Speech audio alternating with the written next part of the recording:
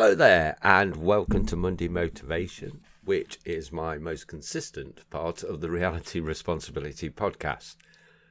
I have been slacking a little bit on the main episodes. I have deleted quite a few of the early ones because I wasn't that keen on them, and some of them were rushed. I've left a couple up that I'm not saying they're amazing. I think the content's okay, and I've left them up.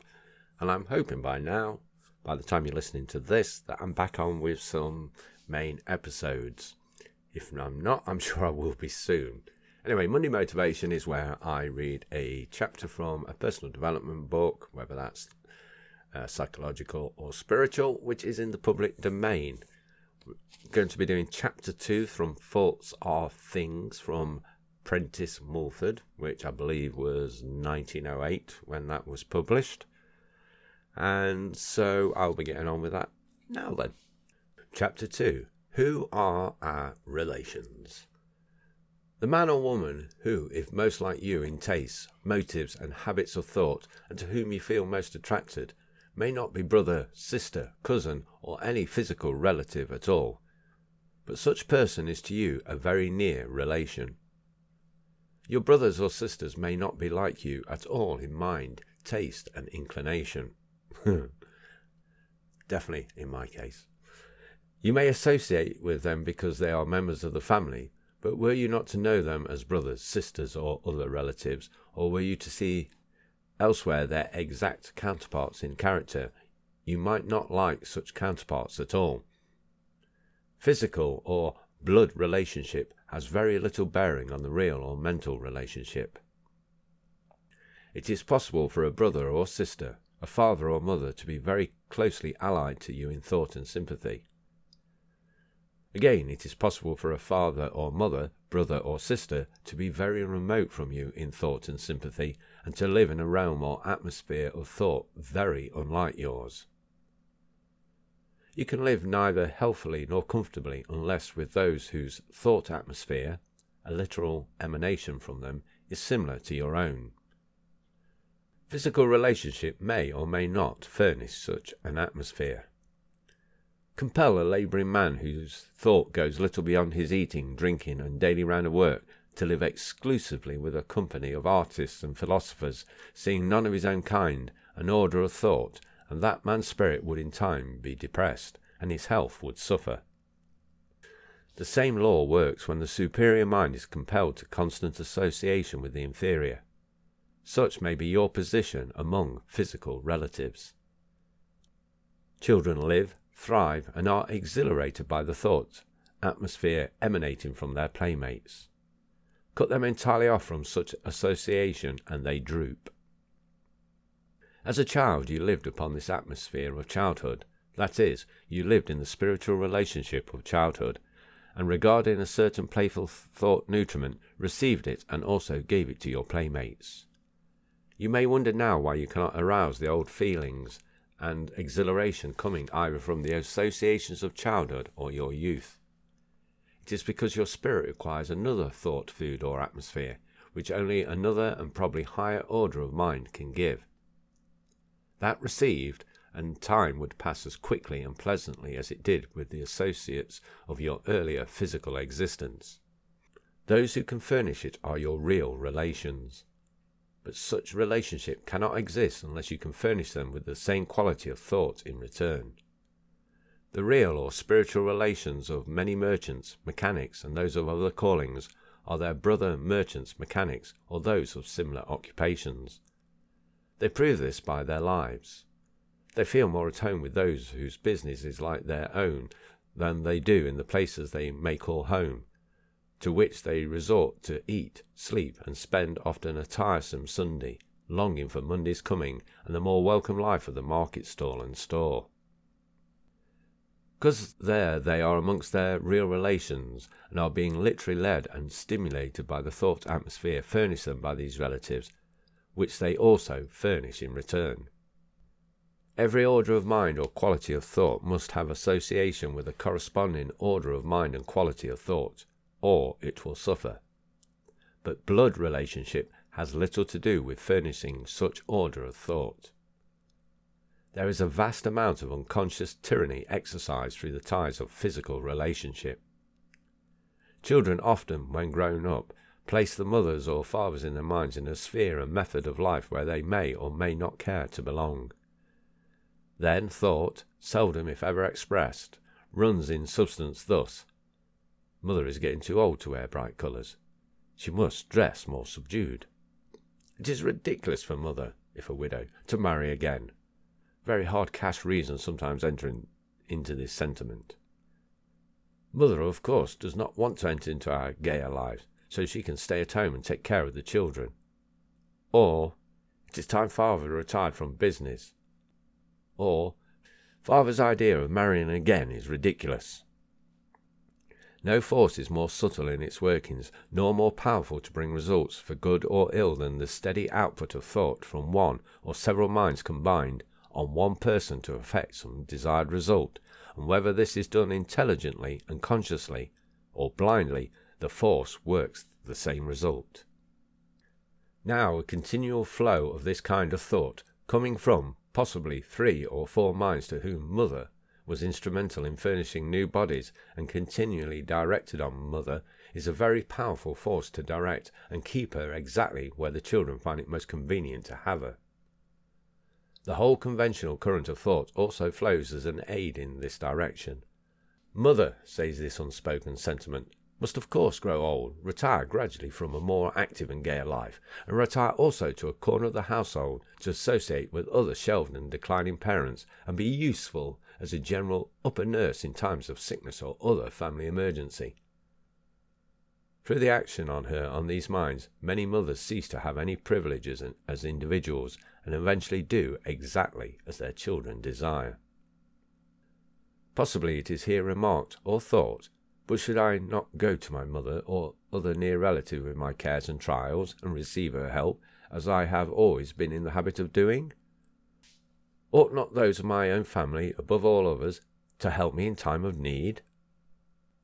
Certainly, if the mother or any of your physical relatives are glad and anxious to do so. Certainly, if such service from a relative comes directly from the heart and is not impelled by the sentiment taking sometimes this form of unspoken expression. I suppose I must do this because it is my brother, or my son, or other physical relative who asks it. Asks it? Many, many are these services which are unconsciously demanded rather than asked in these cases. Loads are piled upon relatives simply because they are relatives. Favours in money and the endorsement of notes are in a sense exacted through sympathy of relatives. Support, food, shelter, maintenance are expected from relatives when it cannot be procured elsewhere. Hospitality is expected from relatives when to expect hospitality is to make such entertainment the result of a demand.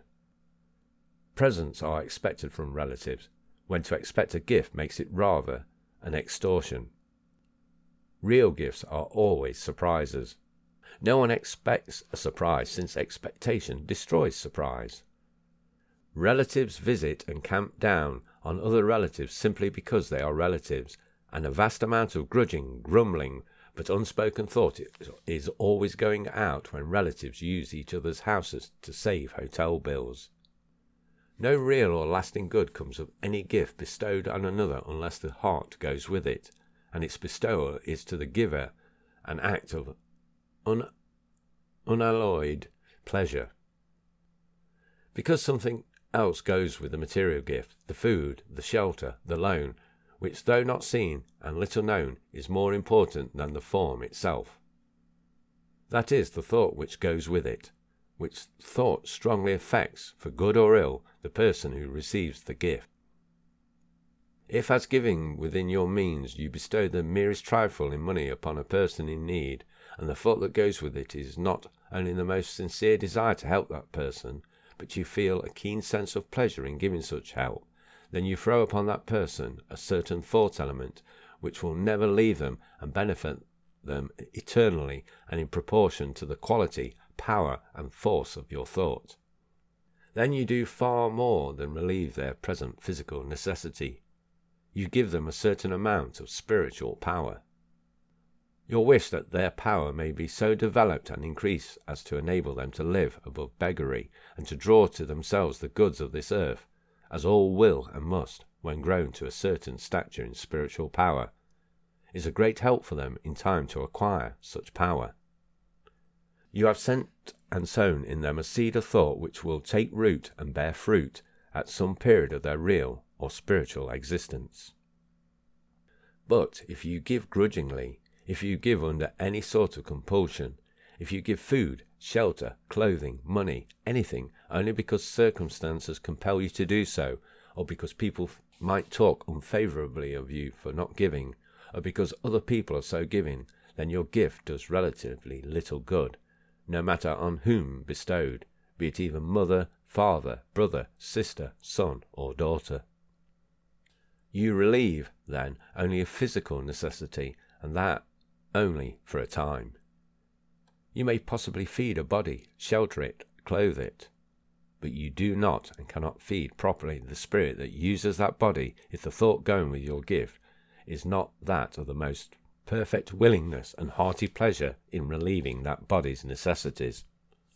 The grudging thought accompanying the gift, the thought common to that position when the recipient of the gift, no matter how near the relationship, is endured rather than enjoyed, the thought accompanying any gift to any person or relative that is given principally because custom and public opinion require it, or because of the recipient's importunity, is a great damage both to giver and taker.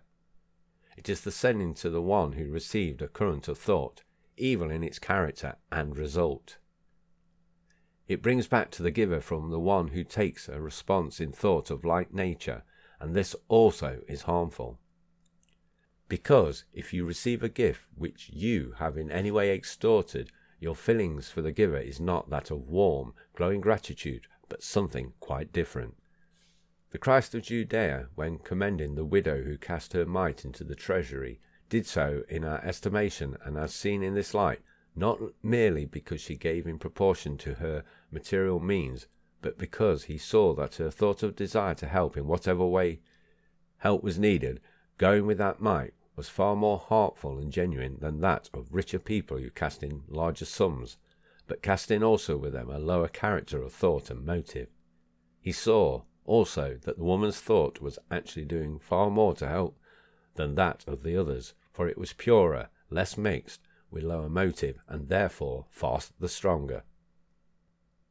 Is it not my duty, some may ask, to feed, clothe, shelter, and support a very near relative or parent, if helpless, in their old age?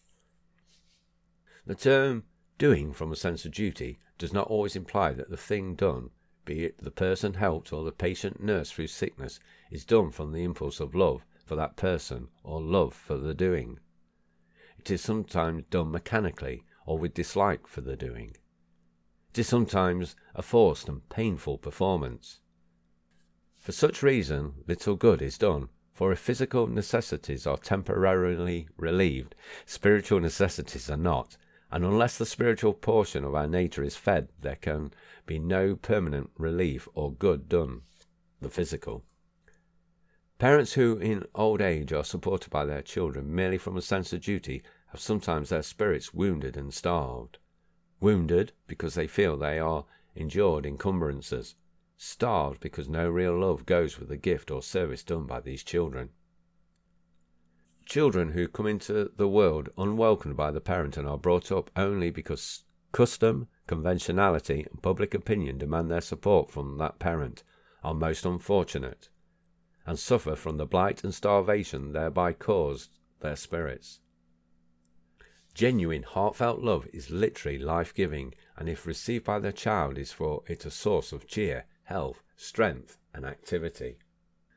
There is a certain trained conscience whose basis of education is fear of public or private opinion. This sometimes really impels acts which are said to be done from a sense of duty. If public opinion should suddenly change and cast no censure at all on the person who refused to support very near relatives in want or old age, a proportion of such relatives would probably go to the poorhouse, and the son or daughter who sent them there would be acting out their real natures and not feigning a sentiment they did not possess. Mothers sometimes say, "I don't care what becomes of me, so that my children are well brought up and educated." A mother should care a great deal for her own cultivation. If her cultivation and growth in wisdom are checked, that of her children will be checked. It will be checked if she sinks herself in her endeavour to favour her children. A genuine mother will continually compel the admiration and respect, as well as love of her children.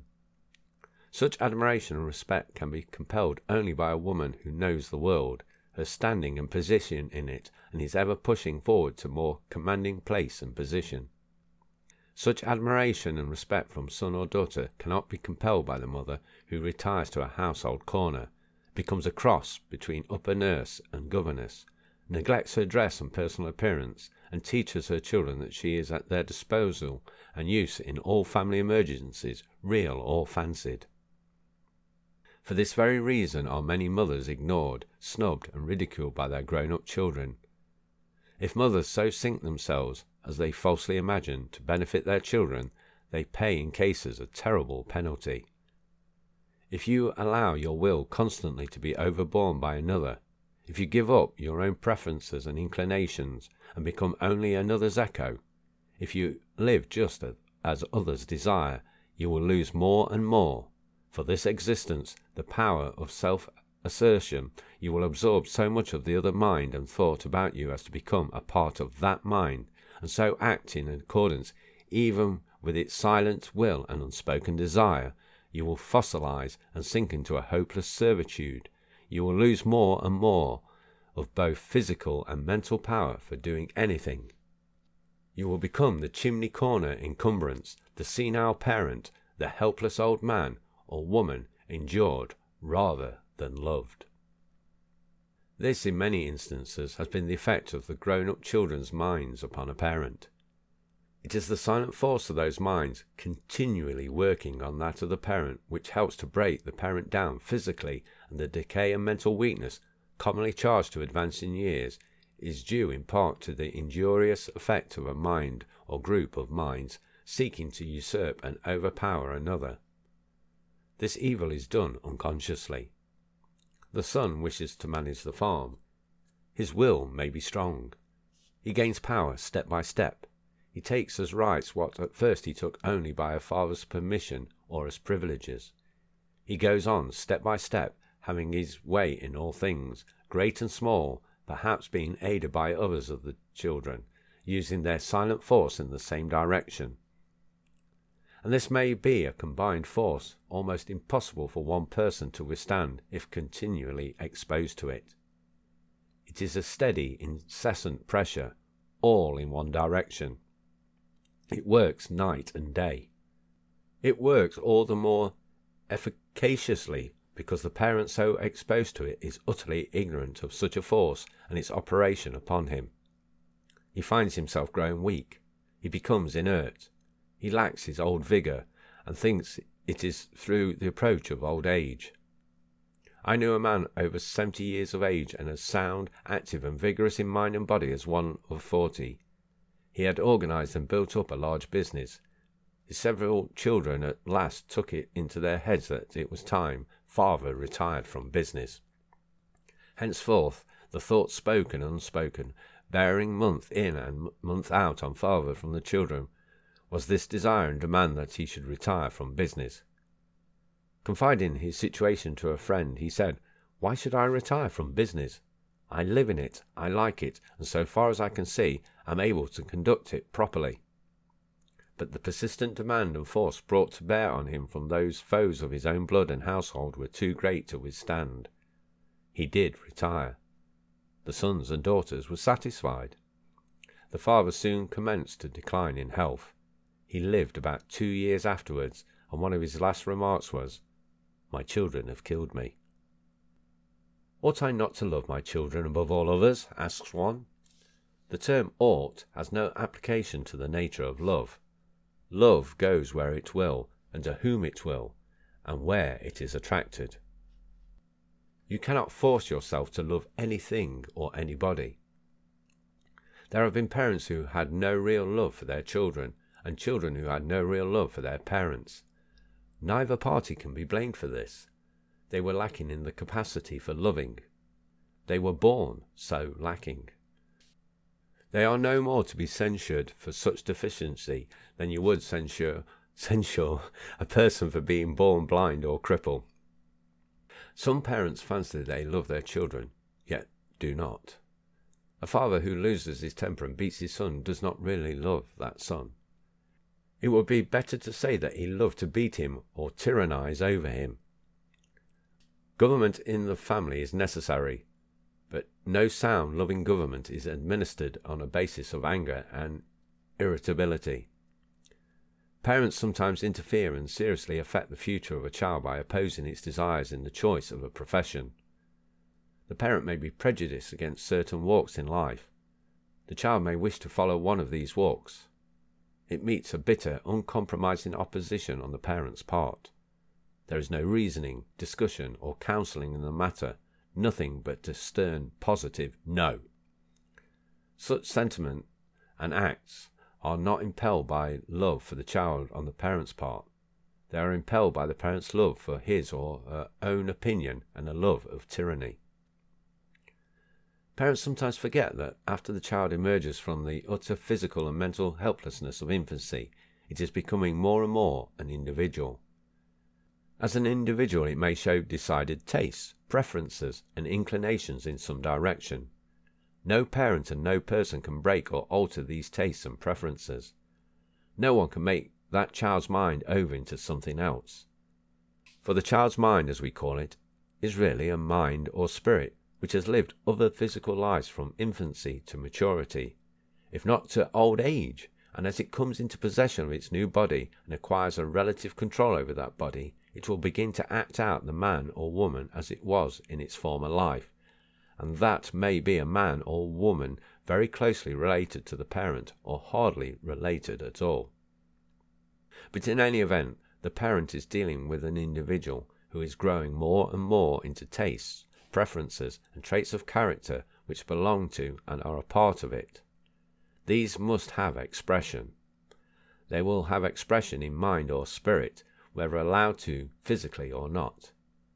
If the boy is ever longing to go to sea, and the parent forbids, the boy is on the sea in mind, and if so in mind, it is far better that his body should follow, for there is only damage when mind and body are not working in correspondence together. If the mother refuses to allow the boy to go to sea because she fears its dangers for him, still she is loving her own fears in her own way, too, more than she does her own son.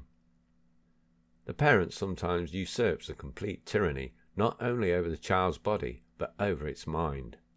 The child's tastes, inclination, tendencies, and preferences are held as of no importance whatsoever. If the boy wants to be a sailor, and the parent wants him something else, that something else the parent may insist that he shall be, but does he succeed? Let the host of mediocrity in all callings in the land answer. And mediocrity means the mechanical following of any pursuit in which there is no live interest. More than this, where a body is compelled to do one thing or live in a certain way, and the mind longs to live in another, there is a force set in motion which in many cases tears mind and body apart.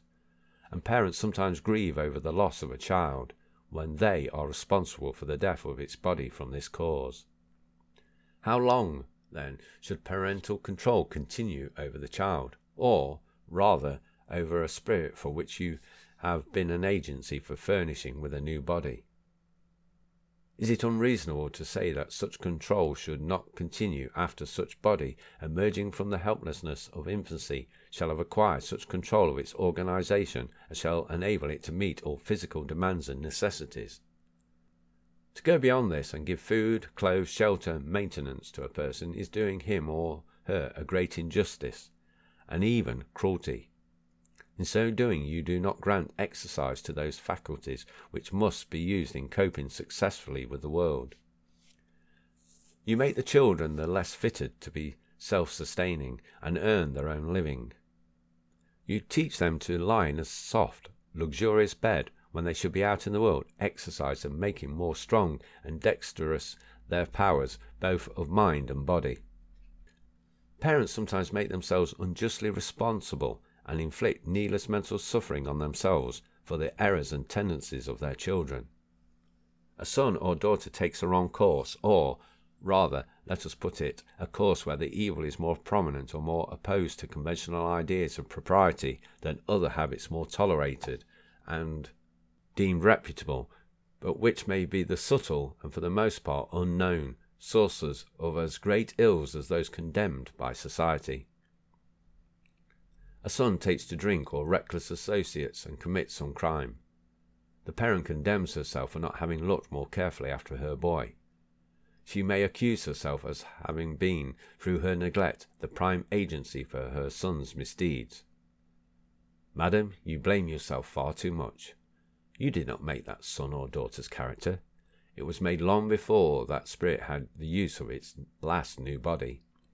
What traits, what imperfections were very prominent in its last existence will appear in its next. If that was a thieving spirit before, it will probably show thieving tendencies now. If it was gross, animal, and gluttonous, then similar tendencies will show themselves now. You, if grown to a more refined plane of thought, may do much to modify and lessen these tendencies, but all that you will do in this respect will be done through the silent force and action of your superior thought on your child's mind. It will not be done through a great deal of verbal counsel or physical punishment or discipline. Whatever a mind is on entering on a new physical experience, whatever imperfection belongs to it, must appear and be acted out and beget pain and punishment of some kind, until that spirit sees clearly for itself how, through its errors, it brings these punishments on itself. These lessons can only be learned when that person has full freedom, so far as parental control goes, to live as it pleases. You may for a time control such a life, and make it externally live as you please, but such external life is only a veneer, if the mind be full of lower tastes and inclinations. The sooner these are lived out, the sooner will that person learn the real law, which inflicts pains and penalties for breaking its unchangeable rules, and the sooner will it know the happiness which comes of living in accordance with its rules. That every spirit must do for him or herself. A parent may mould a false character for a child. It may teach indirectly, through the effect of its own mental condition operating on the child, how to feign what the world calls goodness, how it may seem, as regards outward conduct, to be what it is not at all in secret tendency and inclination, how, in brief, to be a hypocrite. No person is really reformed by another, in the sense such a term is sometimes used. Reform must come from within. It must be self-sustaining. It must not depend wholly on another's presence or influence. If it does, it is only a temporary reform. It will fail when the influence of the person on whom it depends is removed. We hear sometimes the assertion, such or such a person's wife has been the making of him, meaning the husband. By the way, why do we never hear of the man's being the making of his wife? A man may be prevented from intemperance, or he may continually be braced up to meet the world through his wife's influence and mental power.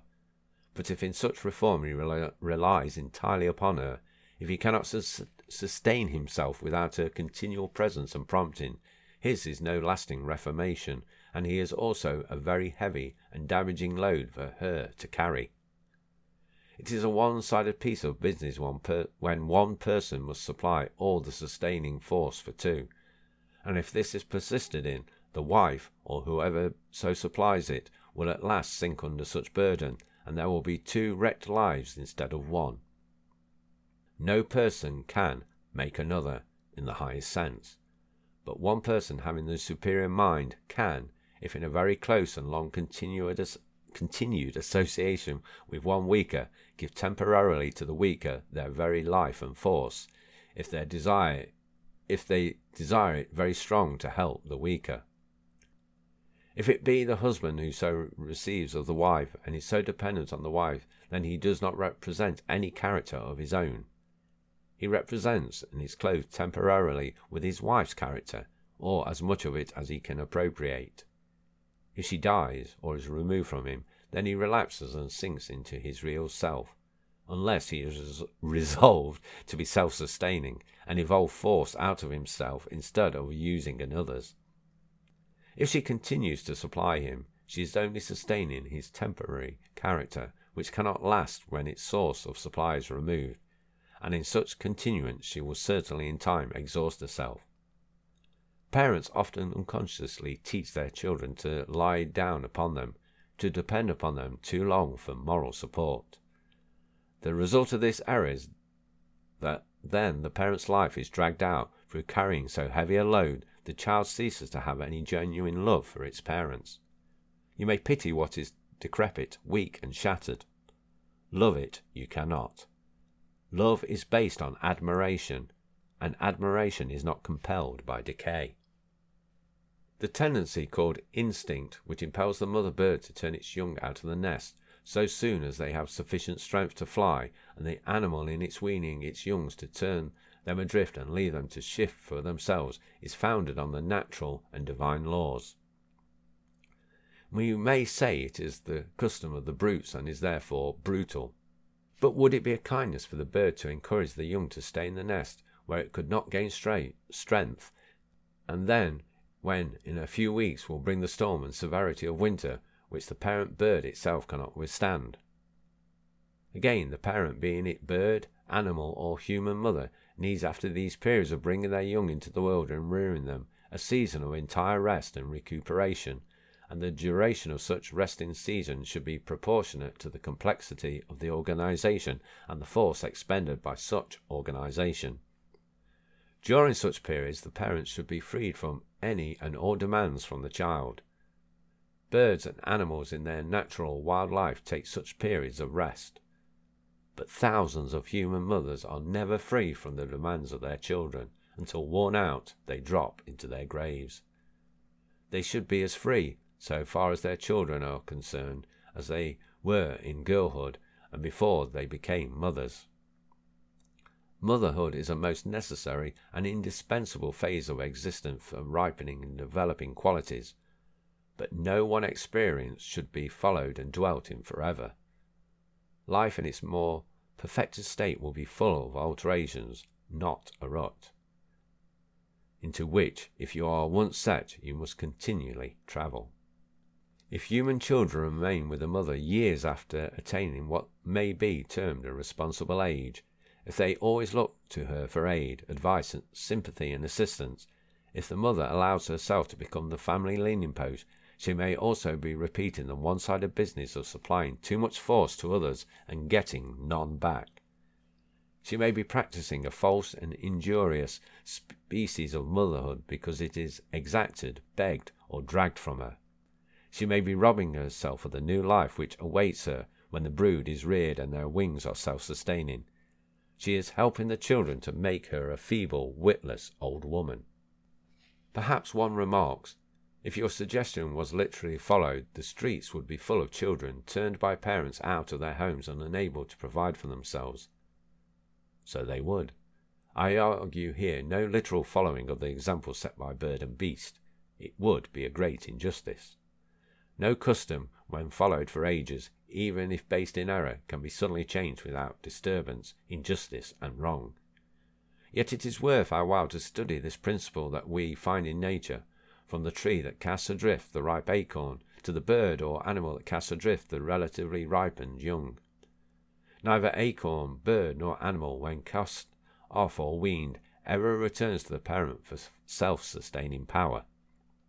Such power, in these cases, is only given by the parent until the new organization is strong enough to absorb and appropriate of the elements about it, absorbs of earth and sunshine, or flesh or grain, the nourishment necessary to its support. Are not our streets today full of grown-up children quite unable to provide for themselves? Do not thousands leave parental homes with no self-sustaining power, who are all through life unable to feed, clothe, and shelter themselves, save by long hours of drudging labour at the lowest wages? Does not this life of drudgery exhaust and cut them off prematurely? Are there not thousands of daughters all over the land who will become old maids, and whose parents will not permit them, were they so disposed, to go out in the world and take their chances? These are the birds cuddled in the nest until their wings, denied exercise, lose at last all power or prompting for flight, and whose mouths, though they become grown-up birds, are trained only to open and receive the morsels dropped in them. Wow. Okay, that's the end of chapter 2. No, that one's gone on longer than normal, but they are as long as they are, I guess. You would have seen that, I hope, at the start, how long this particular episode was, because normally I try to keep them under 30 minutes. Thought that was a very good chapter, actually, personally.